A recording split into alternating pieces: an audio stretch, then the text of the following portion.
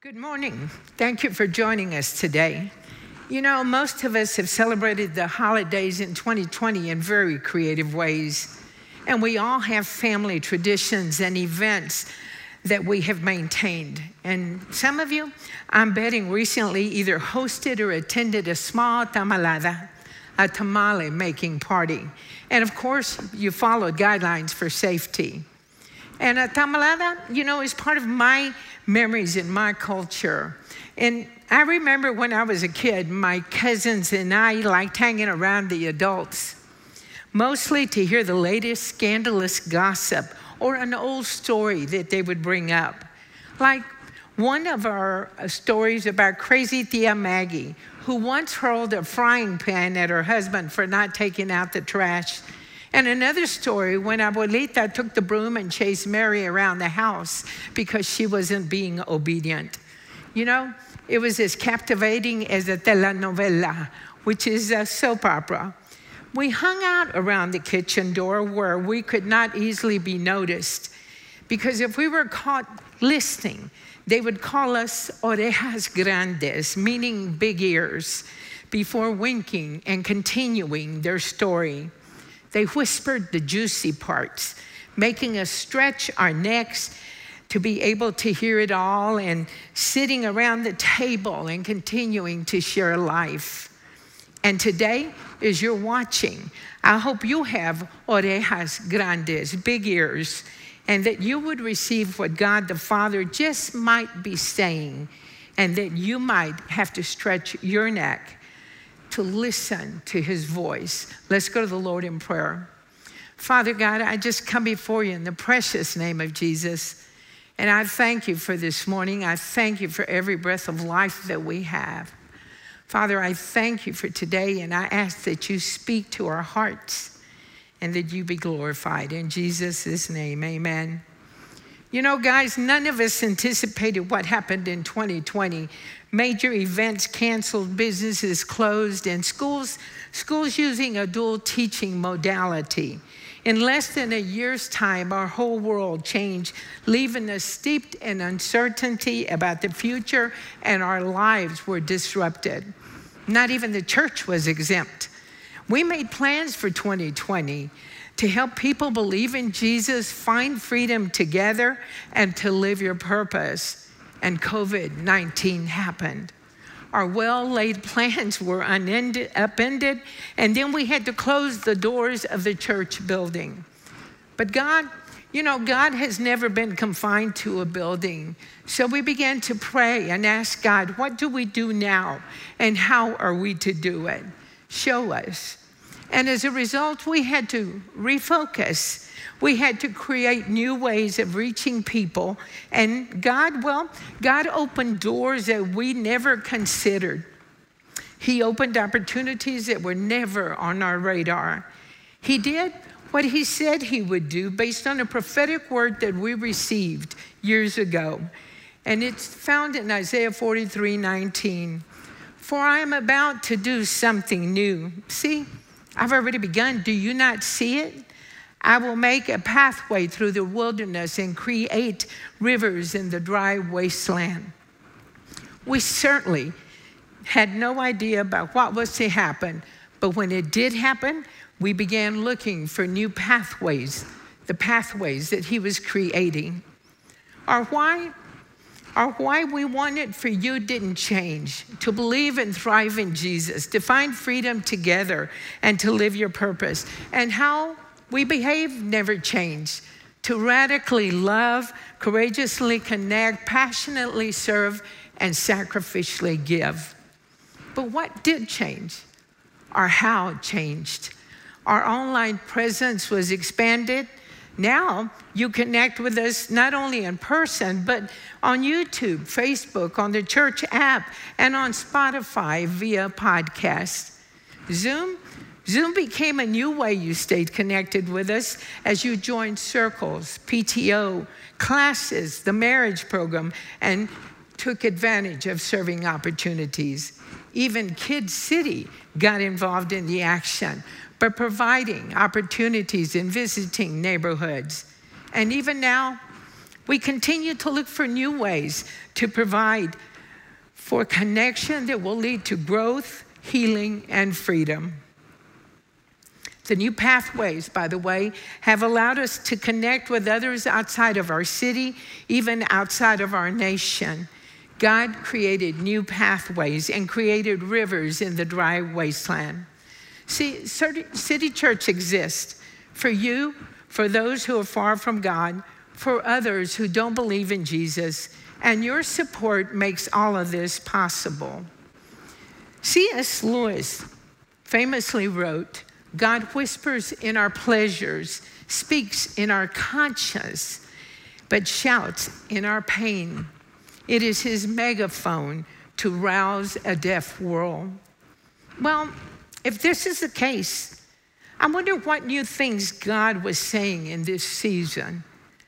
We have to listen to his voice, and we need to look for his handprints in our lives. So for right now, I want us to hit the pause button, and I want to challenge us to reflect on the events of 2020, but not just focus on the mess. I want to challenge us to look for God in the midst of the mess, the problems. It's during this time that it's hard to see the hand of God, so we have to look carefully. But God was and is at work during this crisis time. He is creating new pathways and new opportunities. At this stage of my life, I've had many major disruptions: loss of loved ones, cancer, disappointment, and not achieving all the goals that I had set out to achieve. And life just not turning out the way that I had dreamed it would. And at times, even God not answering my prayers the way that I wanted them answer, my way. And as a believer, I'm not exempt from the problems of life. I've experienced illness, temptation, disappointment, grief, and 100 other challenges in my life. But I took the time to pause, and I drew a graph of my life indicating all the major events. And as I plotted the events of my life, I could only see the abuse, the abandonment, the unmet needs, and the unhealed wounds in my life. And I knew that I needed a new thing, a new focus. But finding where to start was tough. See, I believe we can all agree that we're surrounded by chaos, by a mess. And it's easy to focus on the problems and sorrow and loss. And as the level of stress increases because of that, it begins to feel like it will never end. And so what do we do when the anxiety and stress increases? Well, for many, we turn to negative thinking, to drinking, to blaming, to shaming, to anger, and we fall into depression. And we want to break free, but we don't always know how. So what do we do? And how do we move forward? How do we find the new thing that God is doing in our lives? Well, I want us to look at the Jewish scriptures and look at the story of King Jehoshaphat, who was the fourth king of Judah, and how he dealt with a particular problem in his life. One day, some of his men came to him and told him, "There's a huge army coming to attack us." And Jehoshaphat got scared. And man, have you ever felt like a whole army of problems was coming your way? I know I have. But he did something that I think we need to pay attention to. He didn't immediately run to his military leaders to devise a plan. He didn't call his citizens to arms, and he didn't order the gates closed. Instead, his first thought was to seek God. And this is what he said in 2 Chronicles 20:12. "For we have no power to face this vast army that is attacking us, and we do not know what to do. But our eyes are on you." Our eyes are on you, he said, speaking to God. So he called on the people throughout Judah to come together and to seek God through prayer and fasting. They recognized their own inabilities, their own limitations, and instead of focusing on the size of the problem, they chose to focus on God. They focused on God because they began remembering that God had always been with them. When they faced other battles, he was with them, and he brought them victory in the midst of those battles. You know, the battles that we face are not unlike Jehoshaphat and the Israelites. Sometimes our battles are big, and at other times, they're overwhelming. We may have warning of the coming of these battles like Jehoshaphat did, or they may strike unannounced like COVID-19. But no matter the battle, guys, let's acknowledge like Jehoshaphat, for we have no power to face this vast army that is attacking us. We do not know what to do, but our eyes are on you, Lord. Our eyes are on you. See, Jehoshaphat and his men could have run like crazy. They could have hid. That's what they could have done. But instead, they looked to God. They stood on his promises. Instead, they marched toward the enemy with praise and thanksgiving. They didn't focus on the problem at all, but on God, who had always been there for them. And their enemy was defeated. So what about you? You have to choose what you're going to focus on in the coming year. Will you focus on the problems, on the battle, or will you focus on God? You get to choose. Are you going to let fear run your life, or are you going to trust God's promises? Will you make choices out of fear, out of insecurity about your future? Or do you say, hey, hang on, that's not who I am. I am a child of the living God, and fear is not part of who I am in these battles because I will focus on God. I will look to him and the promises that he has made and look for the opportunities before me. So the question might then be, so what does refocusing look like? Well, some of you are grieving the loss of a loved one. And just recently, I met with some families who indeed did lose loved ones. And the families were grieving this loss. And grief is a natural response to loss, guys. While they understood that their loved one is now with the Father and that there will be no more tears, no more suffering, no more pain for them, they still grieve the loss. And I even asked one person, when you spent time with your mother toward the end, what were some of the things that she said to you?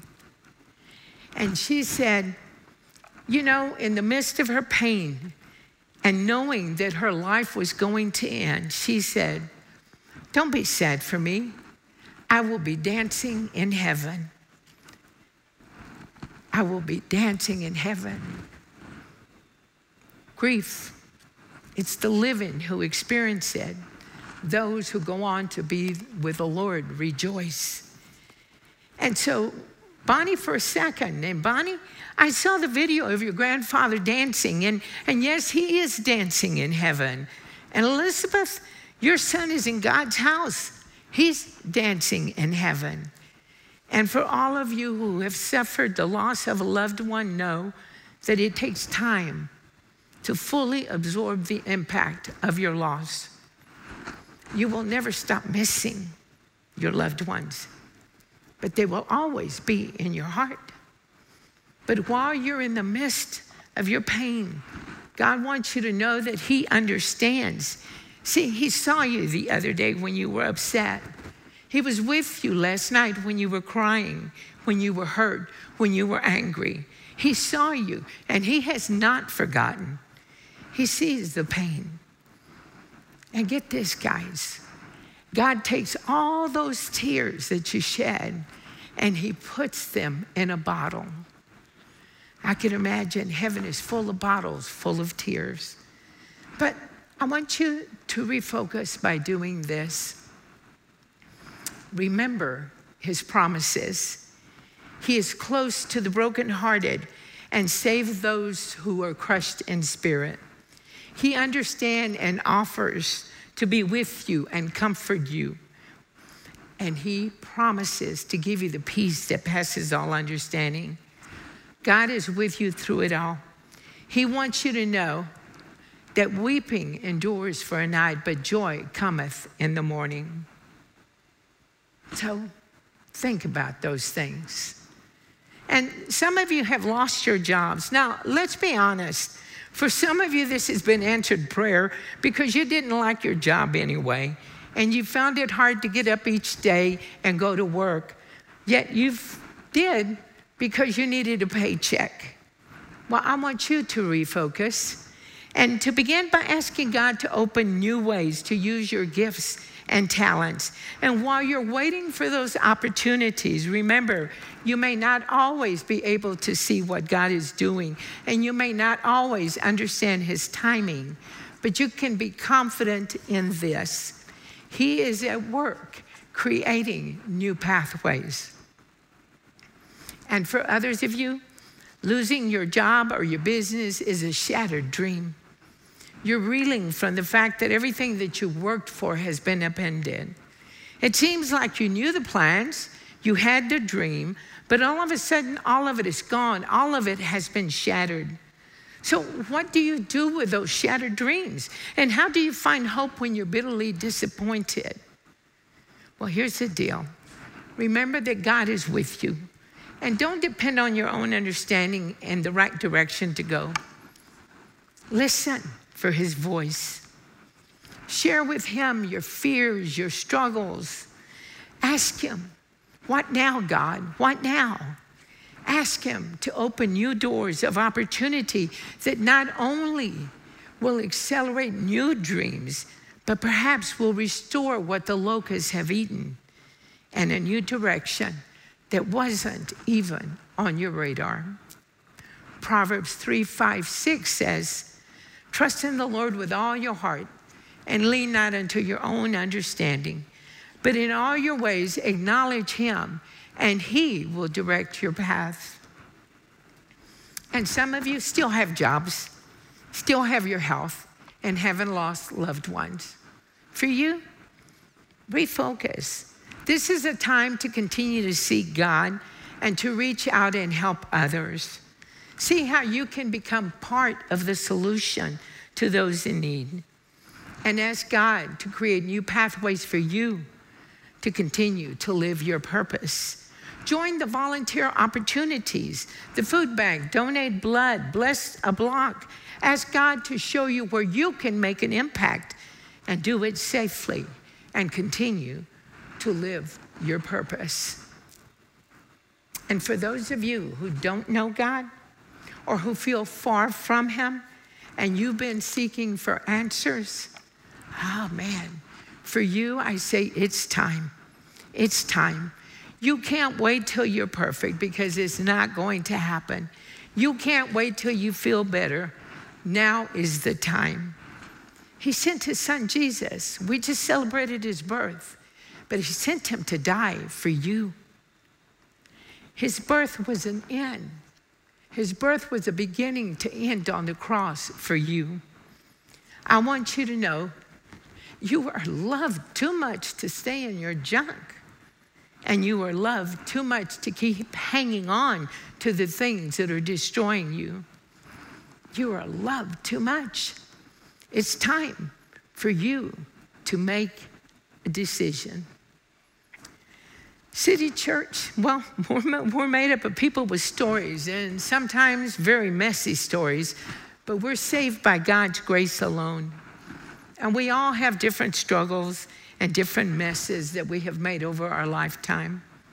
You see, when we stand between a problem of circumstance and a promise of God, we can only focus on one or the other.